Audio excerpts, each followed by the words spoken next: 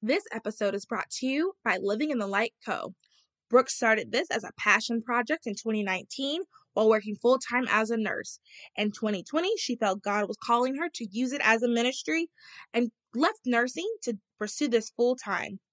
All LITL Co. apparel is designed custom by Brooke. No items are purchased through mass sellers. All of the bows and scrunchies are wholesaled through small U.S. businesses and are handmade.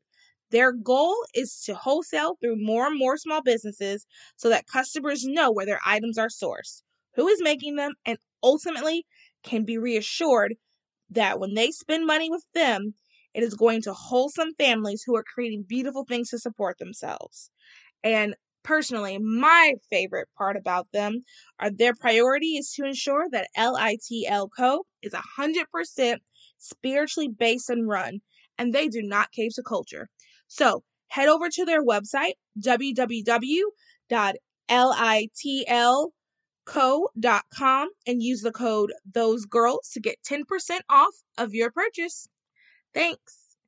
And I used to tell people, this may be a little bit counterintuitive or counteractive, but what I appreciated from the Republican Party at the beginning was the fact that I wasn't a statistic. I wasn't a Hispanic, male, straight, middle to low. I was an American. Mm-hmm. They said, son, you're an American. You need to defend the values of this country and defend the values of your state. And that is limited government, the freedom to worship, the freedom of speech. And so, yes, we need to have a targeted approach to Hispanics, but not because they're Hispanics, but because they share our values, right? And share our concerns, and not say, oh, you're my token Latino or you're my token this. It's, you have genuine concerns that affect all of us as Americans, as North Carolinians. Mm-hmm. And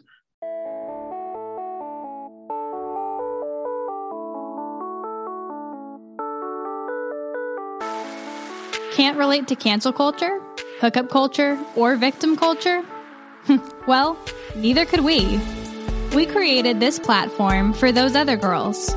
Girls like us who want to give a different perspective from a Christian and conservative worldview. We talk about life, work, relationships, and everything in between. Let's be those other girls that don't just talk about culture, but change culture and bring back traditional values.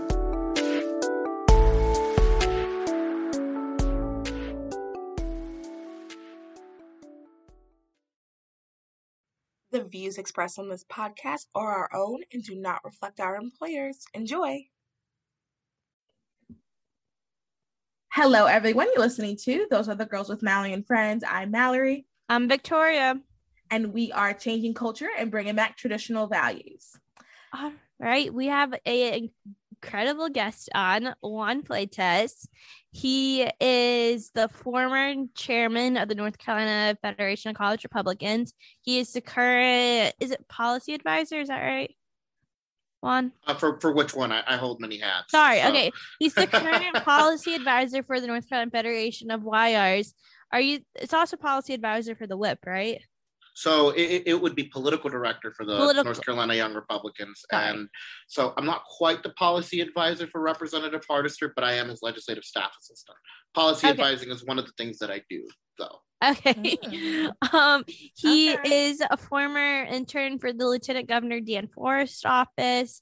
He is a senior at Williams Peace University studying political science, and he's done all this, and he's only 22. And it's just crazy. Also, possibly our future president. So oh my goodness! Oh no! Remember his name. Remember me. I'd like to be on your cap. No, I'm just joking. I will say, I hope this quote doesn't come back to haunt me ever. But like, that is one role I would never want to have as president of the United States. It is just not appealing to me. I don't. I don't see why anyone would want to be president. But more power to you. I guess. Now, I will. When you run, wait. When you run, I'm going to send this clip to one of the people that you're running against. When you run for president. Now, I will ask Juan, and you don't have to answer. I'm just curious. Would you rather be the politician or be the behind the scenes person? Oh, good question. See, that's something that I've sort of struggled with a little bit throughout, because I've kind of worn both hats, right? I've been sort of like the behind the scenes person, particularly with Representative Hardister and my work here with him, right?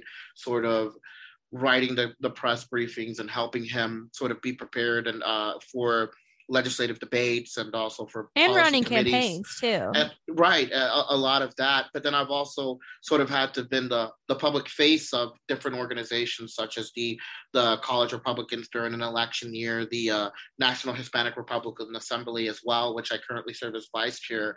Our chairman was actually absent for the state convention, and so I had to give a speech on his behalf to the convention floor. And you know, there are pluses and minuses for both things.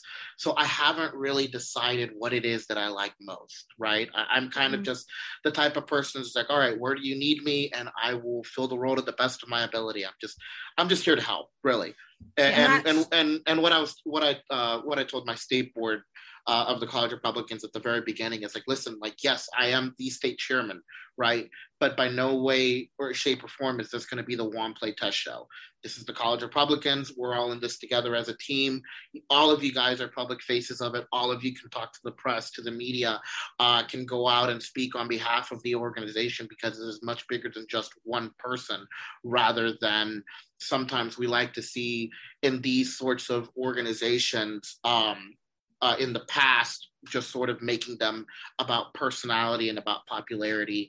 I'm just here to work. So, yeah, I think that shows how genuine you are. That's and I think it's an incredible view because, like, I mean, I can't tell you how many organizations like I've been a part of, and I think Mal can agree that, and it's like not just like Republican organizations, but like also like sororities and other clubs I've been in. It's like people don't look at it that way. When you become a leader of the organization, you feel like, okay, like it's on me to be the face. And it's not like a selfish reason, I feel, but it's more of like, okay, it's on me to be the face because I've stepped up to do the role in the organization. Where with and I think that's the better way to look at it. It's like, look, like we're all the face, because like this organization is so much bigger than just me, just us. It's everyone. So I commend you. I will add to part of Juan's bio. He's one of mine and Sebastian's best friends. He was in our wedding. He's at our house at least once a week, usually staying the night. Like we have Juan's room at our place, and he's Kennedy's first love. The dog. Kennedy the dog's first love. We're like, where's Uncle Juan? And she will find him. It is the funniest thing. She'll bolt out the door. It's great. She will. The most rewarding part of any day. It really is. That's cute. But no, I guess to summarize your question, when I'm on stage, I constantly find myself loving it and also wishing I was backstage. And then when I'm backstage, I find myself also loving it and wishing I was on stage. Yeah. So I don't know. We'll figure it out eventually. I get that. I would say right now in my life, I'm like 75% being okay behind the scenes, but like that 25%, I'm like, I do like speaking and like being the boss and like being like the face, not the face, I guess, but just being kind of like the leader in this. Yeah. Right.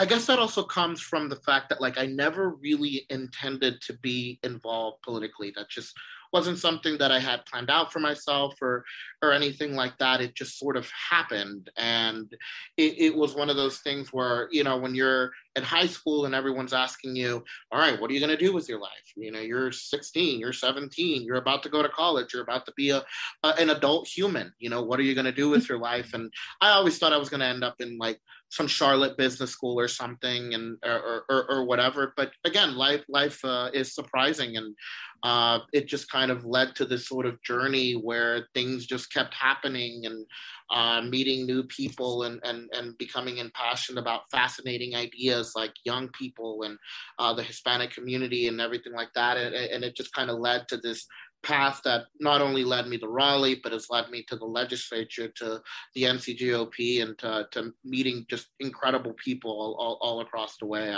But if you were to tell me 5 years ago when I was a freshman in high school, or a sophomore, I probably wouldn't have told you that I'm where I am. So I don't believe was, I've done much. So what was that life moment? Because like I didn't realize this, and like I know you very well. Like I didn't realize this. Like, what was that life moment that made you realize like I want to get more involved in politics? Yeah. So a couple of things, right? But mainly the thing was that we went through a rough patch. My family and I did back in the early 2010s. During the recession? Yeah, during the recession. We had a small business, a small restaurant in Lenoir, North Carolina, where I grew up. And turned out that my mother, at the age of 42, she was very young, got diagnosed with leukemia just out of nowhere. And it was something that knocked her out in a month. She was gone. And obviously with the mounting medical debts and also a small business that both of them, my father and her ran, he couldn't sustain it. And so we entered into a period of a lot of financial uncertainty, right? Where we had my childhood home was foreclosed. Had it not been for the kindness of one of the members of the church that we went to, that offered us a small little apartment, 1-bedroom apartment, we would have been effectively homeless, right? And so my bedroom was also the living room, was also the kitchen, and sort of growing up in that and understanding sort of, seeing my father sort of struggle with it, but also keeping that optimism up and continuing to tell us, like, listen, like, it's going to be okay. We're fighters. We're going to keep going. And then, we eventually grew ourselves out of that. I met a gentleman named Ted Alexander, who ended up being a state senator. And he's the one that sort of got me involved in it. The house that we live in now, is his childhood home, and so we got really close because of that. Yeah, and it was this like big abandoned red house that nobody wanted to restore and anything, and we were like, listen, we don't have a lot of money. This is all that we can afford, right? And we built it up, and now it's a beautiful home and everything. But so we had that connection there, but then eventually we sort of crawled out of that situation and through hard work, and definitely my dad is, I admire him for everything, for really not giving up and sort of not wavering on his faith throughout that entire time. If anything, it sort of made him stronger. And now, he's remarried, and I have a wonderful stepmom that's given me 2 very beautiful little sisters. But during high school, I got involved in a service organization called Key Club, which is very similar to sort of the Rotary Club, the Kiwanis Club, and stuff like that. And they really emphasized a lot of like sort of leadership through service, giving back to the community, serving others. And during that time, I got elected to their state board and got to travel to a lot of places across the state and across the country to meet people that were in situations very similar to what I had just been through. And it was very interesting to sort of be on the other side of it, right? To instead of being the one that was necessitating or needing that leg up or help, being the one that had the ability to provide some sort of help, some sort of hope. And it was a wonderful experience for me. It had a profound impact. And sort of when it was time to decide sort of what to do moving forward, it's like, okay, well, what can I do to be able to continue to help people in a way that is meaningful, in a way that people can see tangible differences in their lives. And that's sort of where I saw the benefit, and also the double-edged sword that is politics, right? Because politics is a very complicated business. Oftentimes it's a frustrating business, right? Mm-hmm. But one of the most rewarding things that I've definitely been able to work on, particularly this year, is our state budget. Representative Hardister is the committee chairman for the Committee on Universities and also Education Appropriations. And so a lot of what we deal with is young people my age people going through public schools, charter schools, and sort of listening to those needs and listening to what they need to do to offer our students and the future of our state the leg up that they need, right? The resources that they need to be prepared for those 21st century jobs. And so I fell in love with being able to help the dad that is working 2 jobs in order to make ends meet, that, you know, the single mom that is working overtime and struggling to pay for daycare and stuff like that. To me, it's like, when I look at a piece of legislation, I really like to think, okay, who is this helping? What is the end goal of this legislation? Who is it benefiting? How are people's lives, how is North Carolinians' lives going to be better because of this legislation that we passed? I take issue a lot with empty political statements and empty rhetoric when there's no results, right? So like Sebastian's motto, results over rhetoric. I was telling Sebastian, and I told him I would never say it publicly, but I will say it publicly now. That is such a brilliant statement, and it's honestly something that I think that I've tried to adopt myself, is to go beyond the rhetoric, right? To go beyond saying I'm going to help you do this or I'm going to help you attain this. It's like, what have I done to sort of walk the walk of the talk that I have talked, right? Yeah. And so, that results over rhetoric speaks a lot to me, because I see a lot of that on both sides. It's a lot of people saying all of these things, but when you sit down and be serious, policy is very complicated and again, very frustrating. But ultimately, you kind of have to be principled and remember sort of what you came to, whether it be your local city council chamber here in Raleigh or Washington, D.C., what you were either elected to do, or as a legislative staffer like me, what you were hired to do, and what those sort of passions were that got you involved in the beginning, which for me, ultimately, is just helping people, right? Yeah. I will find, and I love that one. I mean, that's just something that I think you and Sebastian have very much in common. I remember my first date with Sebastian, I asked him, I go, why politics? Because we've been told politics is such a nasty business to be in, and it's awful, and it's something you don't want to do. And I asked him, why politics? And he goes, because it's the most direct way to making a difference in someone's life. Yeah. So I do want to ask though, it sounds like a lot of the problems you describe that you and your family dealt with, and the problems you want to help that single mother, there's the messaging that the Democrats have that Republicans don't believe in, that, and it's these Democrats methods through welfare, through universal child care, through Medicaid and Medicare. What, based on your experience, I would think most people would be, well, you sound you should be a Democrat. Why are you a Republican? Because I believe in the responsible spending of our money, right? Of the people's money. And I think that what we need to do, instead of sort of expanding these programs and throwing money irresponsibly, is actually kind of sit down and see how we can make government more efficient. Right? I think we have fantastic programs that legitimately help people in their time of need.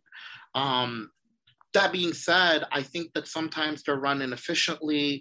They're run, too expensively, to the point where you can kind of sort of assess it all and say, how can we streamline this? Because when people call us and they tell us they have a problem with the Department of Employment Security, or they're having a problem with welfare, food stamps, WIC, or anything like that, a lot of the time it just gets stuck. Their problems are just getting stuck in red tape. So not only are these programs not helping people, they're just, not only are they expensive, but they're not even helping the people they were intended to help, right? So how can we, so my general philosophy in it is, how can we sort of streamline the process to where you get the services that you need, and then how do we create an economic environment where everyone has an opportunity, and keyword there is an opportunity, to get that leg up, right? So that it doesn't matter whether you are in a lower income neighborhood in Raleigh or in Lenore or in High Point or in Oak Ridge, that it shouldn't be defined by a zip code. Everyone should have that economic opportunity. And I think that the Republicans have just had better policy to make government more effective to make that happen. So to me, it's not so much about expansion, it's about efficiency. I love that. I'm right there with you. Yeah. And I will add too, I think the economic crisis we're going through right now shows the inefficiency of Democrat policy when it comes to the economy. Because, okay, when you add more like red tape, when you have more government control, prices are going to increase. There's going to be a less of supply. And then that hurts people, that hurts people, like especially low income. Because like you don't think like, oh, gas prices going up $2 a gallon is going to affect like that mega millionaire. Like, okay, it's just like one less Gucci purse they can buy. Where like just the working family is like, okay, how am I going to pay enough for gas to go to my job? Yeah. And okay, am I going to just fill up a little bit of the tank because that's all I have right now? How am I going to get to work so I can pay for this gas as well as higher food costs right now? I mean, speaking of which, really quick, if you're listening, you can become a subscriber for $1 a day or $1 a month for those other girls. Just want to add that. Continue. And that price won't get inflated. So there you go. Yeah, it's $1 a month. You can help us. Because I mean, what she's saying is incredible. Like, I'll speak for myself. Like I'm experienced, like gas is so expensive. There's so many things. And it's, I mean, like Vic was saying, it's all these policies, all of these red tapes. And it's so apparent right now. Sorry, go ahead. I just couldn't even imagine what our budget would look like right now if I was driving to work, like an hour to work every day. Right. Yeah. I mean, it's ridiculous. The other day, I'll be completely honest with you. The other day, I put $5 in and I was like, I cannot believe I'm doing, like, I didn't think I'd be this person. I'm like trying to find pennies here and there because it's just getting ridiculous. Yeah. And I mean, we can't go out to eat. Like, we can't like even go to like Chick-fil-A or McDonald's and get food for $220. Right. Exactly. And I think you guys sort of hit it on the nail for the multimillionaire elitist. It's not, sure, it's one less Gucci purse or something. These people don't even account for that sort of stuff, right? But for the for the average working American, it's the difference between being able to go to work or not, the difference between being able to afford something else that you need, daycare, internet, new shoes, like all of these things. These are real problems that people are facing, and it's funny. Have y'all seen those like sort of Instagram pages that have the the Biden pointing at the gas gauge and being like, my mom said she saw one at our local gas station. She said she saw one. So I finally started seeing them here in the Raleigh area within the last few days. I'm very interested to see I'm trying to figure out how to make them. I want to make them. Yeah, my friend tried to order them from Amazon and they blocked him. So I said, I know. Well, what I'm thinking is if you order it from Amazon, you're probably ordering it from like a country in China that saw it was popular. But I told them go to Etsy. So you should like go to one of those pages, Vic, and just kind of like see how they're doing it. Yeah, if you order from Etsy, you're ordering it from a American that truly believes that like Biden did it. Like, but yeah, so I mean, the economy right now, dang, lost my train of thought. No, but these are real implications, even for young people, right? I mean, I graduate in a few weeks, and I'm talking to a couple of other students that have just graduated or are looking to graduate, whether in the next week or in the next semester. They're worried. They're worried about what their economic prospect looks, right? What if they're going to be even able to find something in their field, if they're going to be able to make rent, right? Because look, student loans are a very real thing, and and quite frankly, when you take out student loans, you've got 6 months before the Department of Ed comes knocking on your door and saying, "Hey, remember that money you signed without really reading the fine print at age 18, which, by the way, I don't know how we have 18-year-olds taking out multi-year Thousands. I don't packages. see why that's even like legal. That's Yeah. crazy. That's crazy. And this is a plug for the community college system. Don't let anyone tell you that community college is not worth it or that you're somehow lesser for going to a community college. Community colleges, particularly here in North Carolina, are state of the art. They are world class, and other states are looking to North Carolina's guidance and leadership as to how to model their community colleges. You go to a community college in North Carolina, you are getting your bang for your buck. Believe me. I'm that pretty. means that. Well, Go sorry. ahead. Go ahead. Well, I was gonna say really quick. I was gonna say the one in Charlotte. I'm pretty sure is the #1 community college in the country. Mhm. Like CPCC, people come from other states to come to CPCC. Exactly.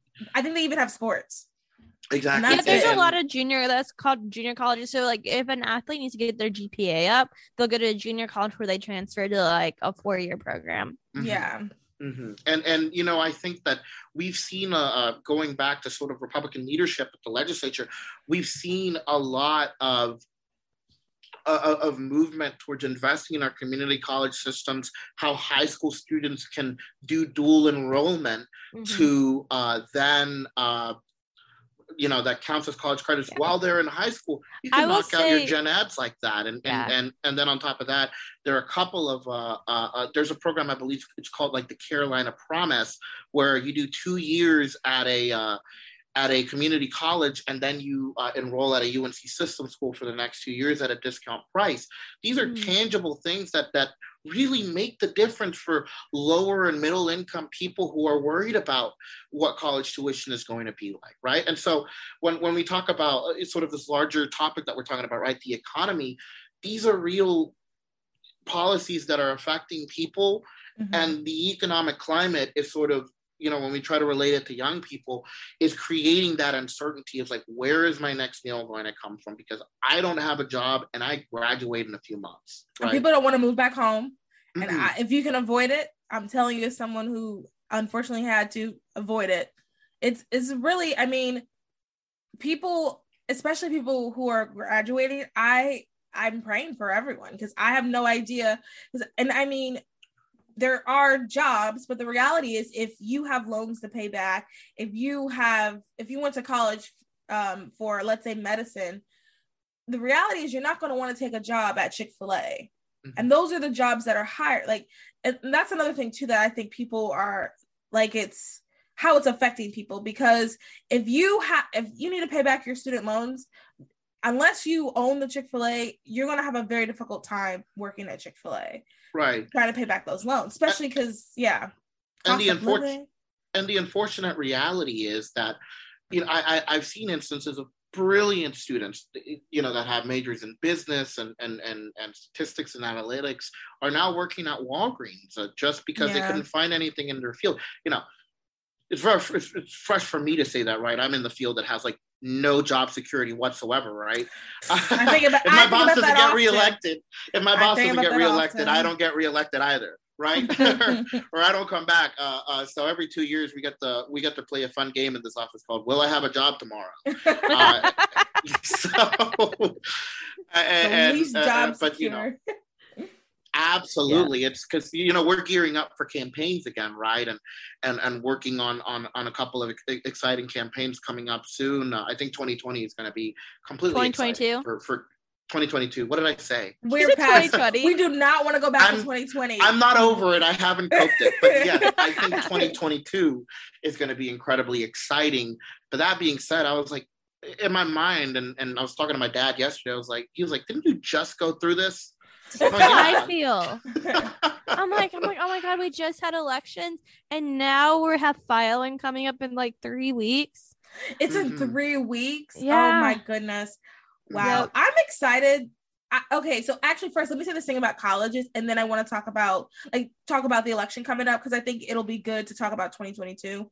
But I want to say this thing about colleges. So what you were saying is going to community college. I think we should definitely, I think the narrative or people are becoming more awakened waking up, whatever. Y'all know what I'm trying to say. Not woke. Yeah, not woke. Y'all know what I'm trying to say though. To the idea of community college. Eye-opening. They're opening their eyes more to community college because I think, and I'll use like, for example, like my family, like my parents obviously are Black and they are older. So they grew up way back in when Black people weren't going to college. So it was like, it's a big deal. Like it was never like a question of whether I was going to college or not. It was like, you're going. And I think now that I think with our generation, it was that, because I never thought I wasn't going to college. True. And I think now that we have gotten past that, because it was back in the day, if you graduated from college, you were guaranteed a middle class life. No matter what, you were going to get a decent job. And I mean, to this day, I remember I applied for this job at one of those, just like, you know, when you get out of college, you don't find a job, you kind of apply to these like random sales jobs in the office, and there's the bros, and then you're just kind of, so I applied to this job, didn't get it. Funny story. He was like, oh, it seems as if you're more interested in politics, looking at my resume. Why are you here? And I wanted to be like, because you're hiring. Anyway, for that job. I need money. Yeah, I'm like, you need money. No one else has hired me. I need to. But anyway, so my point of bringing up that job was like, they just asked for a college degree in general. And I had a friend who didn't go to college and she really needed a job and she could have done the job. It was a simple sales job, but they asked for a college degree. So I think that there's so many jobs, especially back in the day and probably right at the beginning when we were entering the workforce, that required a college degree. Not many are requiring that level of college degree anymore. So there are open doors. And I think people just felt like they had to go, you have to go to college or you will, because she struggled a little bit because she didn't have one. I mean, nowadays though, first of all, she has her own business. So she's living and thriving in that. And that's one of the beautiful things about America. You can still make it work. It might just be harder. But my whole point being, I think that people are now understanding that you don't have to go to that 4-year college right away. Even, community college is a great, especially because, I mean, money is a thing. I think we also kind of forgot about or we didn't care too much about money. Because I know there were a few things that I did / signed in college and I was just kind of like, well, I'll figure it out. And it's like, you can't... 26-year-old Mallory is having a problem figuring it out. But yeah, I just want to say that about college. All right, really quick. So 2022, what are some, you were saying 2022 is coming up. So now we know elections have consequences. I forgot who says that all the time. I feel like Dems say that. Every Republican. Oh, really? Every Republican ever. Okay, I feel like Dems say that too. Well, everybody probably says whenever their person wins or loses. But elections have consequences. So we see the consequences of these elections. So I really do think there could be a red wave in 2022. How are you looking? What are you thinking for 2022 in North Carolina, across the country? What are your thoughts on that? I definitely agree that we do have the potential for a red wave, right? Going across the Representative Hardister's district, as well as being fortunate enough to travel across the state through other different organizations like the Young Republicans and the RNHA and the College Republicans, you get to see a large group of people across different demographics, age groups and stuff, and they're angry. They're angry about what they're seeing coming out of Washington, the inefficiency, the multi-trillion-dollar backroom deals that are being made. And I think that we do have the potential for a red wave. The problem is Republicans need to seize the day, seize the opportunity, seize the messaging, and not drop the ball. Because even though we say 2020 is right around the corner, we still have 2022. 20, your I'm heart. so sorry. Bless your heart. I'm gonna correct you. every time. I do not want to go back. I don't know if you're putting something out that I'm gonna correct you every time. Continue. Blink twice if you. Yeah. It's the Matrix. Yes, it is. But no, 2022 has the potential to be that, but we need to keep that momentum going. Right, we need to get the messaging right.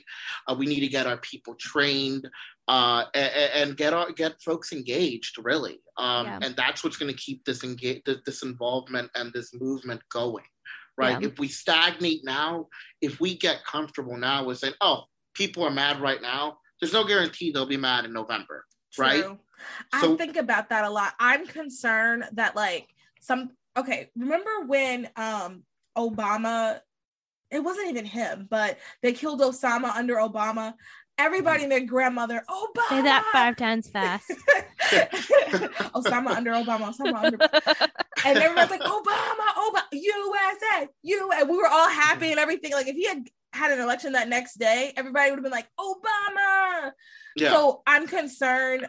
Obviously, I can't think of anything that Biden could do that would I think it goes back to like all like the COVID stuff last year, which is what was like the big moment for Dems. Like that was the only reason why Democrats won in 2020 was because of COVID and how that halted Trump's economy. Well, I'm concerned that something like that is going to happen last minute, and then the Dems are going to kind of. That's why I want us to like keep going and be momentum. Right. But I'm concerned something like that's going to happen last minute.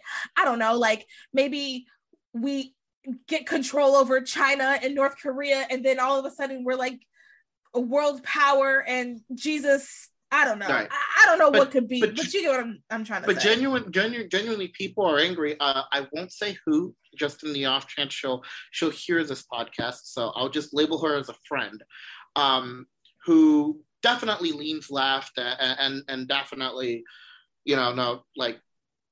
is on that side of the aisle. And ultimately, she's been like, okay, let's talk about these mask mandates. What's going on? Why are we at a certain percent of vaccination rate, but my kid still has to wear a mask, and even though there's no evidence of that, and this, that, and the other. So I think people are sort of like you're saying, waking up to that idea of like, you know what, government, this government or these current politicians that are in office are overreaching in what and we're not okay with that, Yeah. So and to piggyback off of that, I have a friend. I guess he's a former friend. He's somewhat, he's one of those people, I don't know what to call him, but we're friends on Facebook still. And he like, anytime I posted anything like positive Republican, he always has something negative to say. Mm-hmm. The other day, this man goes to his laptop or phone and types, "We were better under Trump, ha ha ha." And I was like, ooh. Wow. I screenshot it. I was like, I never thought I would hear him say that. So, I mean, I definitely know people are done and tired. Mm-hmm. I know people like you said, I hope we can keep that momentum, and I hope we don't get complacent, because I think that's another problem. We can be we can be like, right. Oh, we got it in the bag, and then nobody campaigns. Yeah, no, you always have to run every election like you're 10 points behind, right? It's that anecdote, but this time it's real. Like, you never, despite whatever the election polls say or what you feel going through community meetings and community events and stuff like that, you have to keep getting that message. You have to keep with that same passion on day one that you have on day 77, right? It's frustrating and it's tiring, particularly for those of us that are in the campaign sphere, but that is the only way we're going to win, is keeping people motivated because we're motivated, right? Because I feel like, again, if we fall complacent, we're going to lose. Yeah, and we're gonna miss, I think, the best opportunity that we have in this decade to retake the House and maybe even the Senate. Yeah. So kind of going off of that, part of your very long resume is you are vice chair of the Republican Hispanic Coalition. Am I saying that right? The National Republican Hispanic Assembly. There we go. Close. And I kind of want to touch on that a little bit too. So what's also really interesting about your story is that you're first generation American. Mm-hmm. Your parents left El Salvador over a civil war. Mm-hmm. Oh, I didn't know that. Mm-hmm. And came to America, finding freedom and opportunity, and has. And a lot of the beliefs in the Hispanic community are aligned. Sorry, Kennedy's readjusting herself. Are aligned with Republican beliefs, but Hispanic populations generally still vote Democrat. Mm-hmm. Why is that? And what messaging can Republicans do better because in the end, they believe is like they in theory should be voting Republican based off their beliefs, or they're not. Mm-hmm. Like, what are we doing wrong? Yeah. So yeah, you touched on an interesting point there. Yeah, my family left El Salvador, particularly my dad. He was first of all, I think my dad should write a book someday. He's got some I think so too. out of the window stories about different things. You should ghostwrite it for him. Yeah, something like that, man. Like I definitely want to just sit down with him with like a tape recorder or something. But like, all right, Dad, let's just talk. Because he's got some incredible stories. But really, and he hardly speaks English too, right? Yeah.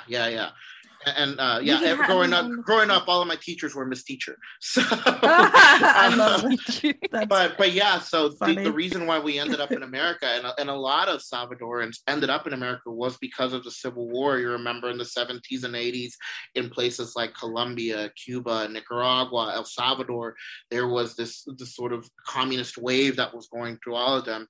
El Salvador was one of the places where it was very ferocious.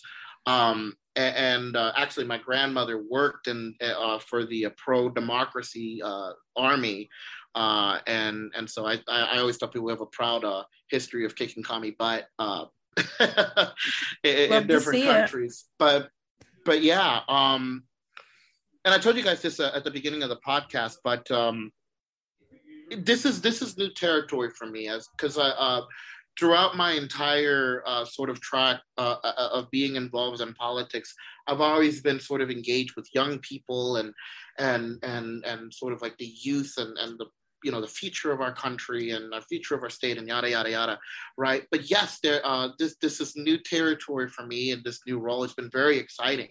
One of the things that we did a few weeks ago, our chairman Charles Lopez put together a sort of listening tour across the state. We went to Charlotte, Burlington, Greenville, and Wilmington, and these are the areas of the state that represent a large number of the Latino population.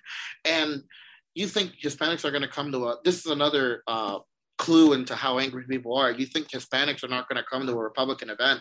We had 30 people showing up consistently at these events, and we wanted to talk to them about messaging. We wanted to listen to them to say sort of, what are we doing wrong as a party? What can we improve on? At the convention in Greenville in June, when I got to speak, I told people, you don't have to convince or Hispanics on policy. We already agree with you. You just have to get the message to them, because there's big deception, right? There's two major national media networks that are Spanish speaking, right? There's Univision and there's Telemundo.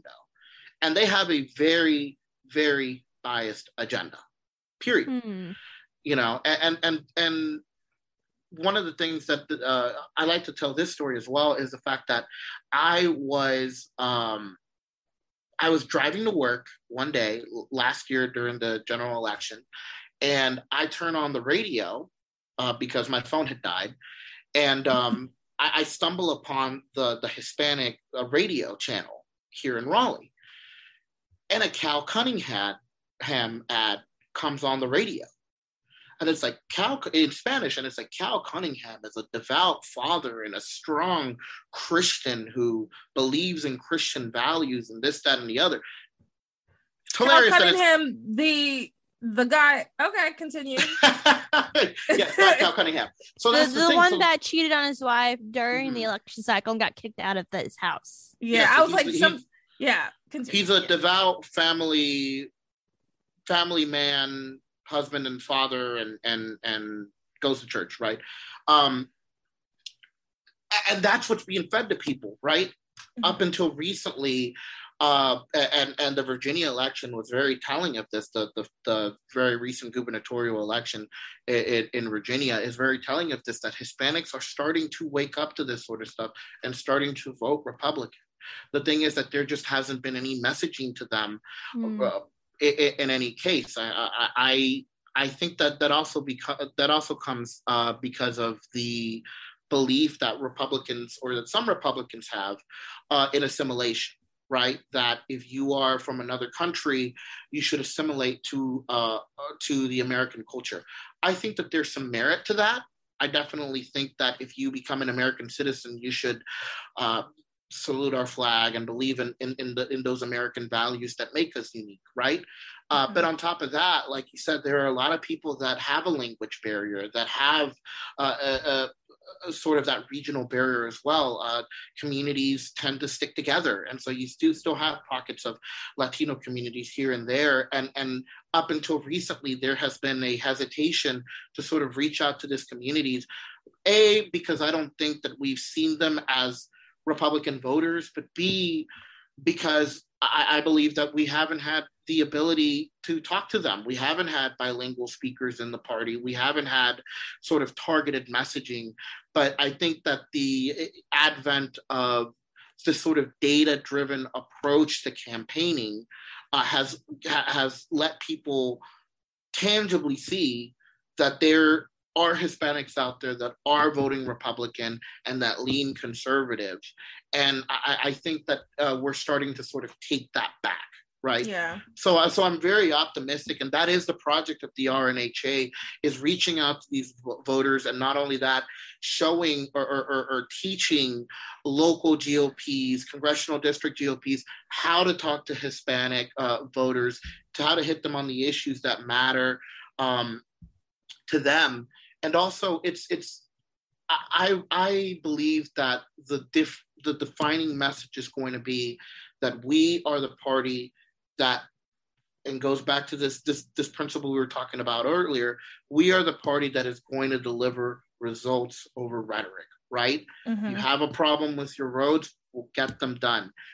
I think that Republicans also need to come together on a comprehensive immigration plan that is strong on the southern border, that builds a physical southern border, because look, the crime that is pouring into our borders is affecting our communities.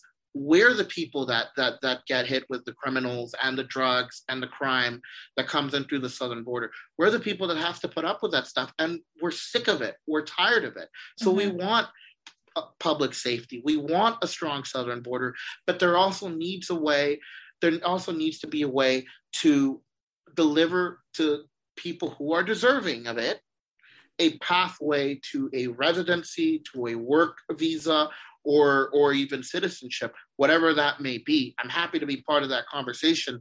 Obviously, I don't have I think it should be X, Y, and Z, and that's it. But I think you don't already have the plan? Unfortunately, I don't have the plan. Sorry to disappoint tonight. Well, I think step one needs to be, essentially, Fox News needs to have a Hispanic channel. It sounds like. Mm-hmm. Yeah. And or there's a Spanish-speaking channel, yeah. Yeah, absolutely. Actually, what is the percentage of Spanish-speaking in America? Do you know? I don't know. Head? I'm not so sure about America. I know that according to the last statistic that I saw, Latinos and Hispanic make about 12 to 13% of the population of North Carolina, and a lot of them are. I want to say that's nationwide.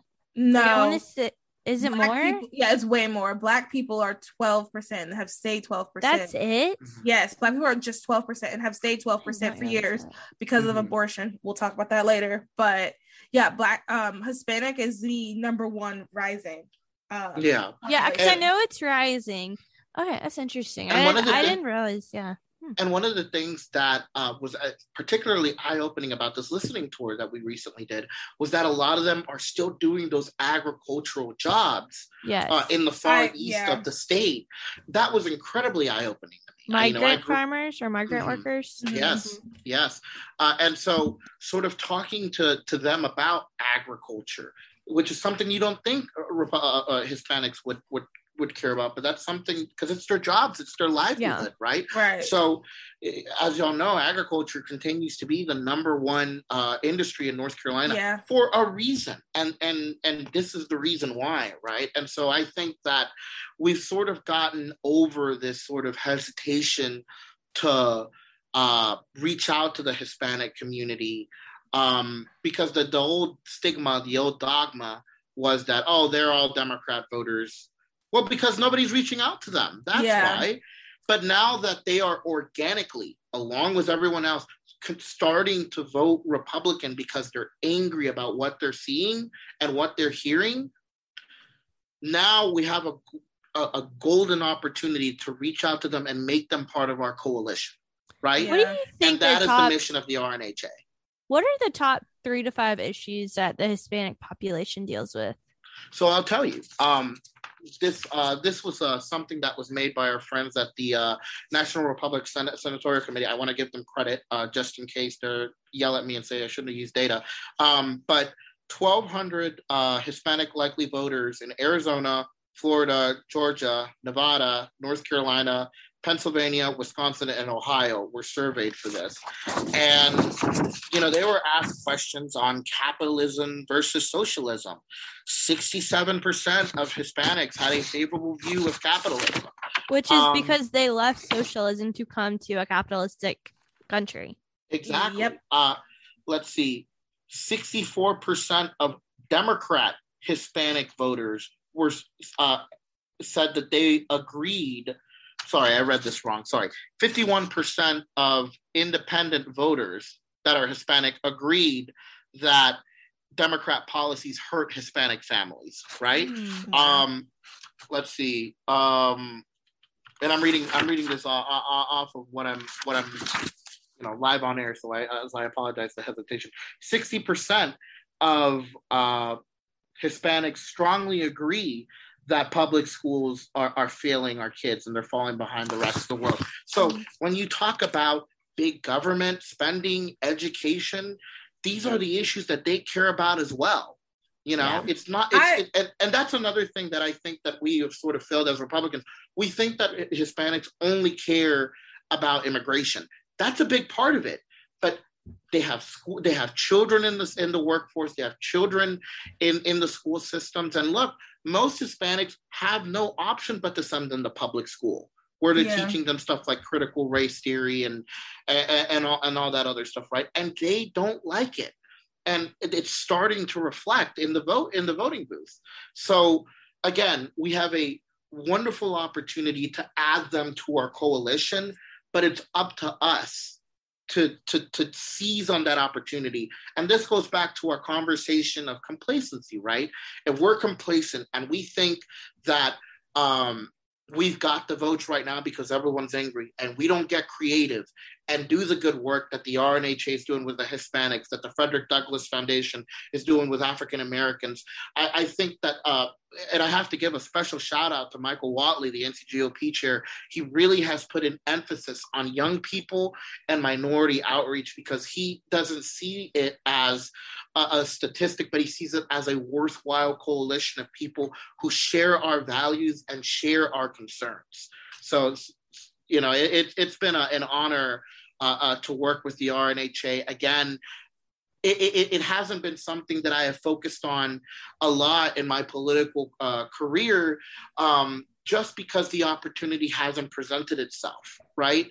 And I used to tell people, and this may be a little bit counterintuitive or counteractive, but what I appreciated from the Republican Party at the beginning was the fact that I wasn't a statistic. I wasn't a Hispanic, male, straight, middle to low. I was an American. Mm-hmm. They said, son, you're an American. You need to defend the values of this country and defend the values of your state. And that is limited government, the freedom to worship, the freedom of speech. And so, yes, we need to have a targeted approach to Hispanics, but not because they're Hispanics, but because they share our values, right? And share our concerns, and not say, oh, you're my token Latino, or you're my token this. It's, you have genuine concerns that affect all of us as Americans, as North Carolinians. Mm-hmm. And that is what originally helped me fall in love with conservatism, is that I wasn't special, right? Or wasn't a something to be praised. You're special to me. This is going to be the intro when people listen to our podcast. This little section right here. That's good. I'm loving this. So yeah. No, so, I I was going to say really quick, I totally get where you're coming from with that. I really do feel like, especially at the beginning of my run in politics, pro-life movement, I was just seen as just someone who was an American, someone who was pro-life. I do understand why now I am, asked to do certain things that are more identity, but I like what you said, that it's not because you're not trying to convince Black people to be pro-life. You're just trying to show that the values that you grew up with, your culture shows that it actually is pro-life. I love that. That is such a good way to look at it. Mm-hmm. Yep. Mal, I have one more question. Do you have anything you want to ask? I was going to ask the girl question. Okay, well, I'll ask mine and then you ask yours. Okay. All right, Juan. So what advice do you have for a candidate or a local, like a county GOP that wants to reach out to the Hispanic population in their community? Call the RNHA. Right? Smart. No, of course. Look, we are happy to help. We have a fantastic team of people all across the state. I also am more than willing to travel to any corner of the state. People say all the time, "You're everywhere," because I feel I this is a mission, right? That we need to not only spread conservatism amongst Hispanics or young people, but conservatism in general. And that means being involved with your community, talking to people. And not only that, that makes you also a better policymaker, right? I hate canvassing, door-to-door canvassing during election season. It. I hate it with a passion, but it is incredibly necessary to do. Why? Because you're knocking on the door of real average people that are out of your echo chamber, and you're saying, tell us how we're doing. Tell us how our candidate is doing. Tell us how our party is doing, and tell us where you think our country is going. And that is real experiences and concerns that then I can bring to Raleigh, and I'll remember it. I'll think about it. I'll ponder it and be like, that's who this piece of legislation is helping. That's what this law is calling to address, the concerns of this person down in Whitsett or down in Oak Ridge or down in Charlotte, right? To answer your question, I think that broad approach of values, you don't have to have a Hispanic night or anything like that. Just go talk to them. Yeah. Sometimes you think that you have to have like these specifically catered events. We'll do that for you, right? But you will be surprised at the meaningful and valuable conversations you'll have with someone if you just have the courage to knock on their door and talk to them. And beautiful. I don't know how to ask. I guess just be frank about it. Is the Hispanic population like comfortable talking to Republicans, or do I just say like I'm a community leader? Like, is it okay to go in saying, "Hi, I'm a Republican. Can I talk to you about my values and your values and what we can be doing better?" Or is it that, because I know in the African American community, it is kind of challenging going in saying, I'm a Republican. Like, you can't do that. Is that the same way with the Hispanic community, in your opinion? In my experience, right? And look, this is something that is actually currently being studied. And I think that I'll have another packet about that in a few months, right? As to what is the most effective approach, since this is so new, that data isn't available, right? But I think that, look, like when you have somebody knocking on your door, as a kid, I was always told you never open the door, right? When it's a stranger, you never open the door, especially when it's a stranger with a clipboard or trying to sell you something. So I think that I'm just here talking to the community, and I think that's just on principle. I don't even think that's a Hispanic thing. I mean, when I door knock, I never tell people, even there's a script, I never go along with this. I'm gonna get in trouble. I never go along with the script. I find a more conversational way. I find a more conversational way to ask the questions like, hey, I'm just in the community volunteering for XYZ candidate. What do you think about this? Do you plan on voting? If I see that they're turned off, like I won't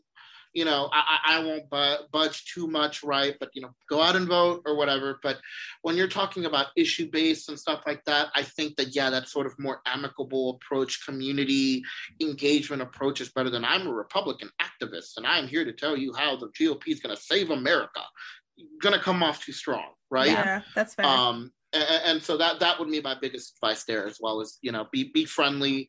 Ask more questions than talk. Yes, then tell them. Course. Yep. Yeah. No one wants to be told how to think.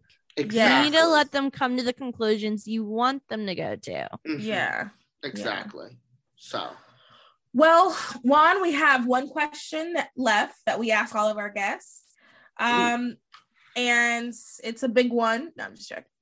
Well, I get no, it is pretty big. What is the meaning of life? Yeah. In less than 10 words. No, I'm just joking. So the question is, if every single girl in the entire world was looking at you right now and they needed advice from you, what would you tell them? It could be about anything. It could be about politics. Okay, it can even be about like, okay, if your little sister comes up to you and goes, I need advice, what would you tell her? Yeah. Let's frame it the way that it doesn't have to be about politics. It can be about anything. Whatever. Like anything. Yeah. No. Whatever you think is important. I would say that, ladies, get involved in politics. I mean, I think that we, I think it was Margaret Thatcher that said that if you want something to get done in politics, if you want something to be spoken about in politics, you ask a man. If you want something to get done in politics, you ask a woman. You ask a woman, right? Mm-hmm. And so I'm proud to say that when I was the chair of the college Republicans, we had a majority female board, completely on accident. That was not on purpose, but we definitely benefited from their creativity, their drive, their passion.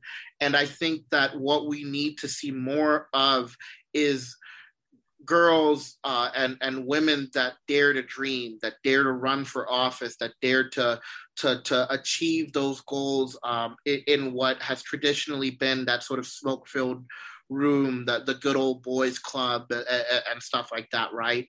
I think particularly, I've during my time in college, I've studied a lot of Southern politics and Southern cultures in particular. And I think that we would benefit a lot from having a female perspective and females at the table, and I think that as our party continues to grow into this next decade and next couple of decades, women are going to play a critical and vital role, not just in the Republican Party, but just across the board. And so be prepared, be ready, be courageous, and don't let anything stop you or anyone stop you from achieving your dreams and your goals. So that's beautiful. That's great. I will add one more thing. I'm going to add something too. Go ahead. Well, I know one is taking a woman in politics class right now. And I wanted to know, what's the biggest thing you've learned in that class? What's the biggest thing I've learned in the class? What's your biggest takeaway from that class? I've actually enjoyed my women in politics class this semester, and I know that's shocking to hear, right? But it is because I will say, and this may not be the case across the state, but at least at William Peace University, where I go, we have a world-class, fantastic political science department that genuinely tries to stay in the middle and tries to hear all perspectives, right? Like we've heard from we've studied the works of like Betty Friedan and Sojourner Truth and stuff like that, but we've also analyzed like the writings of Margaret Thatcher and did a writing assignment on Candace Owens. And so one of the things that really struck me was on the very first day of class, my professor, who's a woman, and I respect her so much, she said, ladies, this is not a man-hating class, period. If you think this is a man-hating class, you're in the wrong class. And I saw like the 2 or 3 feminists in the back just deflate a little, right? But but we're going to learn about how women have affected policy and how they will continue to affect politics moving forward. And so we've sort of taken an objective approach to that in the actual, yes, women had to fight for their right to vote and had to fight for their sort of seat at the table and sort of breaking with the traditional role, but what does that also mean, right? Is there a benefit to the politics of housework, to the politics of location? Is it a choice? Would you take your spouse's last name, or do you think it's important for your own opportunity? And sort of, it's not so much it hasn't so much been a women in politics class as well as let's ask the big questions in life and in society, and that sort of well-rounded approach to it, I think, has been incredibly beneficial to everyone, because not only have I seen sort of the shortcomings of what our political system has had for women, but also the awesome opportunity that they have to be able to rise above that and to be able to sort of, again, take control and take the steering wheel. And they're beginning to do that. And that is very optimistic. I see that with a lot of optimism. So that's been my biggest takeaway from the course. It's sort of, I think that as a conservative, you should go to college expecting to have your values and your beliefs challenged. The challenge there, right, is to become a better conservative with better rounded arguments for the debates and for the discussions. And I think that this class has done that a lot for me. I really want to end on that, but I do want to add this one last thing. I really wish I was in that class. Yeah, that class sounds fantastic, especially because you're hearing both sides. And I think that's so important.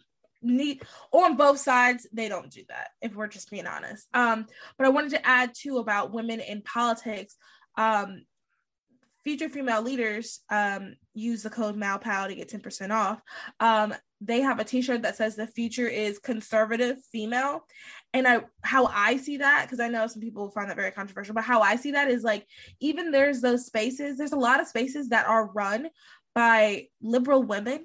This is also where conservative women, where, like Juan was saying, we can step up, we can be brave, we can be bold, go out there in these spaces that are typically run by liberal women. We don't have to let them win anymore. Like, there are conservative women, and it is our turn. That is our time to come up and step up and be in these positions. Perfect example, and we're going to wrap it up. This podcast, for example, like Vic and Vic, because they blocked me, but Vic found this podcast that's similar to ours, but it has a similar mission, I feel like, and it is run by liberal women. And even some of the podcasts that we've talked about that we're trying to counteract, it's all run by women who lean more to the left. Now is the time for us conservative Christian women to step up and be in these spaces that are normally run by those women. Absolutely. I think the mission that you guys have, the purpose that you guys serve, is very beneficial, because there's almost nothing like this. You know, you've got, and look, no hate on them, right? Ben Shapiro and all these other fantastic podcasters, but you need a space. There needs to be a space for women in this field, because you guys bring a perspective that sometimes we overlook. Things that you guys think about are things that sometimes we don't think about, right? Yeah. And the service that you provide, think about it. Whoever's listening to this and tunes into your podcast weekly, you're potentially inspiring the next Nikki Haley, the next, whoever conservative women leaders who are going to go into the next decade, who are going to go in the next couple of years and be emboldened by what you're doing today. So I encourage you guys to keep doing what you're doing. It's very special what you guys have, and really just the amount. As Vic mentioned, I'm very close friends with both of you, I would say, and I see the amount of work that you guys put into this, the amount of time and creativity and effort, and I just want you to know that it does pay off. Even if you don't see it, I know that there's somebody out there. There's a young teenage girl right now that's listening to you and saying, I want to be like them. And my mission has always been that I want to make sure that if I don't find myself, quite frankly, that inspirational, but if somebody is going to be inspired by what it is that I say or do or how I've lived my life, I want them to go further to reach that next mountain.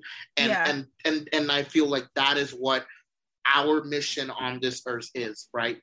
So yeah. So keep it up. Yeah, thank you. We find you so inspiring. Yeah, seriously. And I know everyone is going to love this episode. Oh, yeah.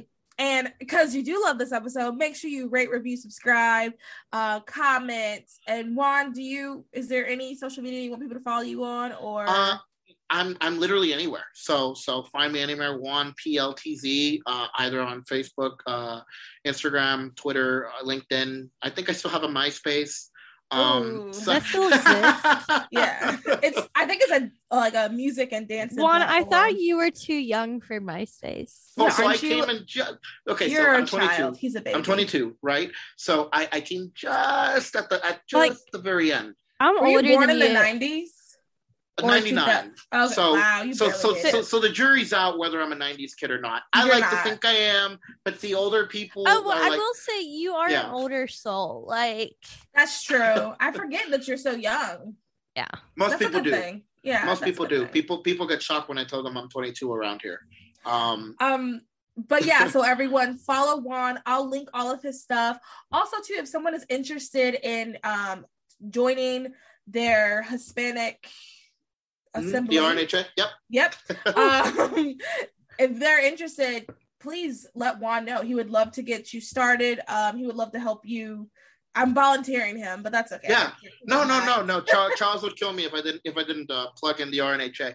But Yeah. but no, my DMs are open for anyone who wants to have a conversation, and I'm always happy to meet new people. And yeah. I hope this is the last time I'm on. I've actually really enjoyed. This is my first podcast I've ever done. So, Really? Yeah. Oh, well, we ever. keep So- talking about. honored. Yeah, we keep saying you need to do your own podcast. Oh I've been yeah. thinking about it. I'm trying to. Those I've other been thinking boys. about it. Those other boys with Juan and Sebastian. Yeah, something like that. I think Sebastian and I would get in trouble with our own podcast, so I probably need a more a co-host that'll rein me in, right?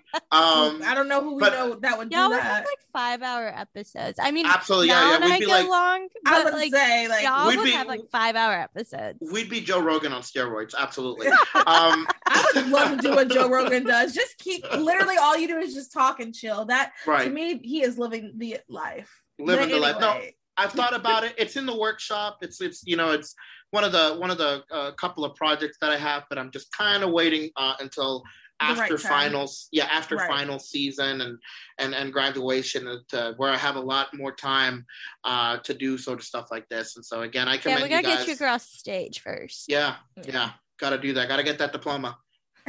Well, all right, you guys. Thank you again, Juan. Like I said earlier. Oh, I also think this will be a good episode to share with Liberal Lizzies. We didn't get too well we In did the talk- weeds of policy. Yeah, in the weeds. But Yeah. But we did. I think it'll be a good episode to show with your Liberal Lizzie friends because, sorry, I'm like laughing because my brother overheard me say that one time and he said it sounded like a slur. And I was like, no, it's just our name. Anyways, it just made me think of that. But yeah, like this is a good episode because Juan talked about some things that people might not hear often. And I think that is one of the reasons why the things that we talk about on this podcast are important because I know both of our goals is to show the Republican Party, show that conservative values are for everyone. And they're not just these mean, evil guys that are on their keyboards that probably live in their basements and I thought those were Democrats. let's be honest. And now you can't say that to your liberal Lizzie friends.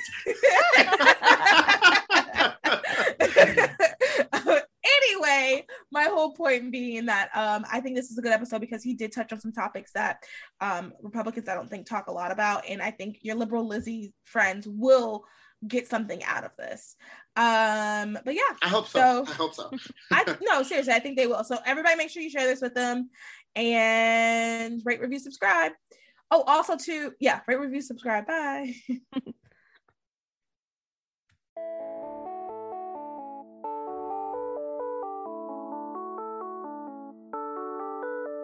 Thank you for listening to Those Other Girls with Mallory and Bailey. Make sure you like, comment, and subscribe on all of your favorite podcast platforms.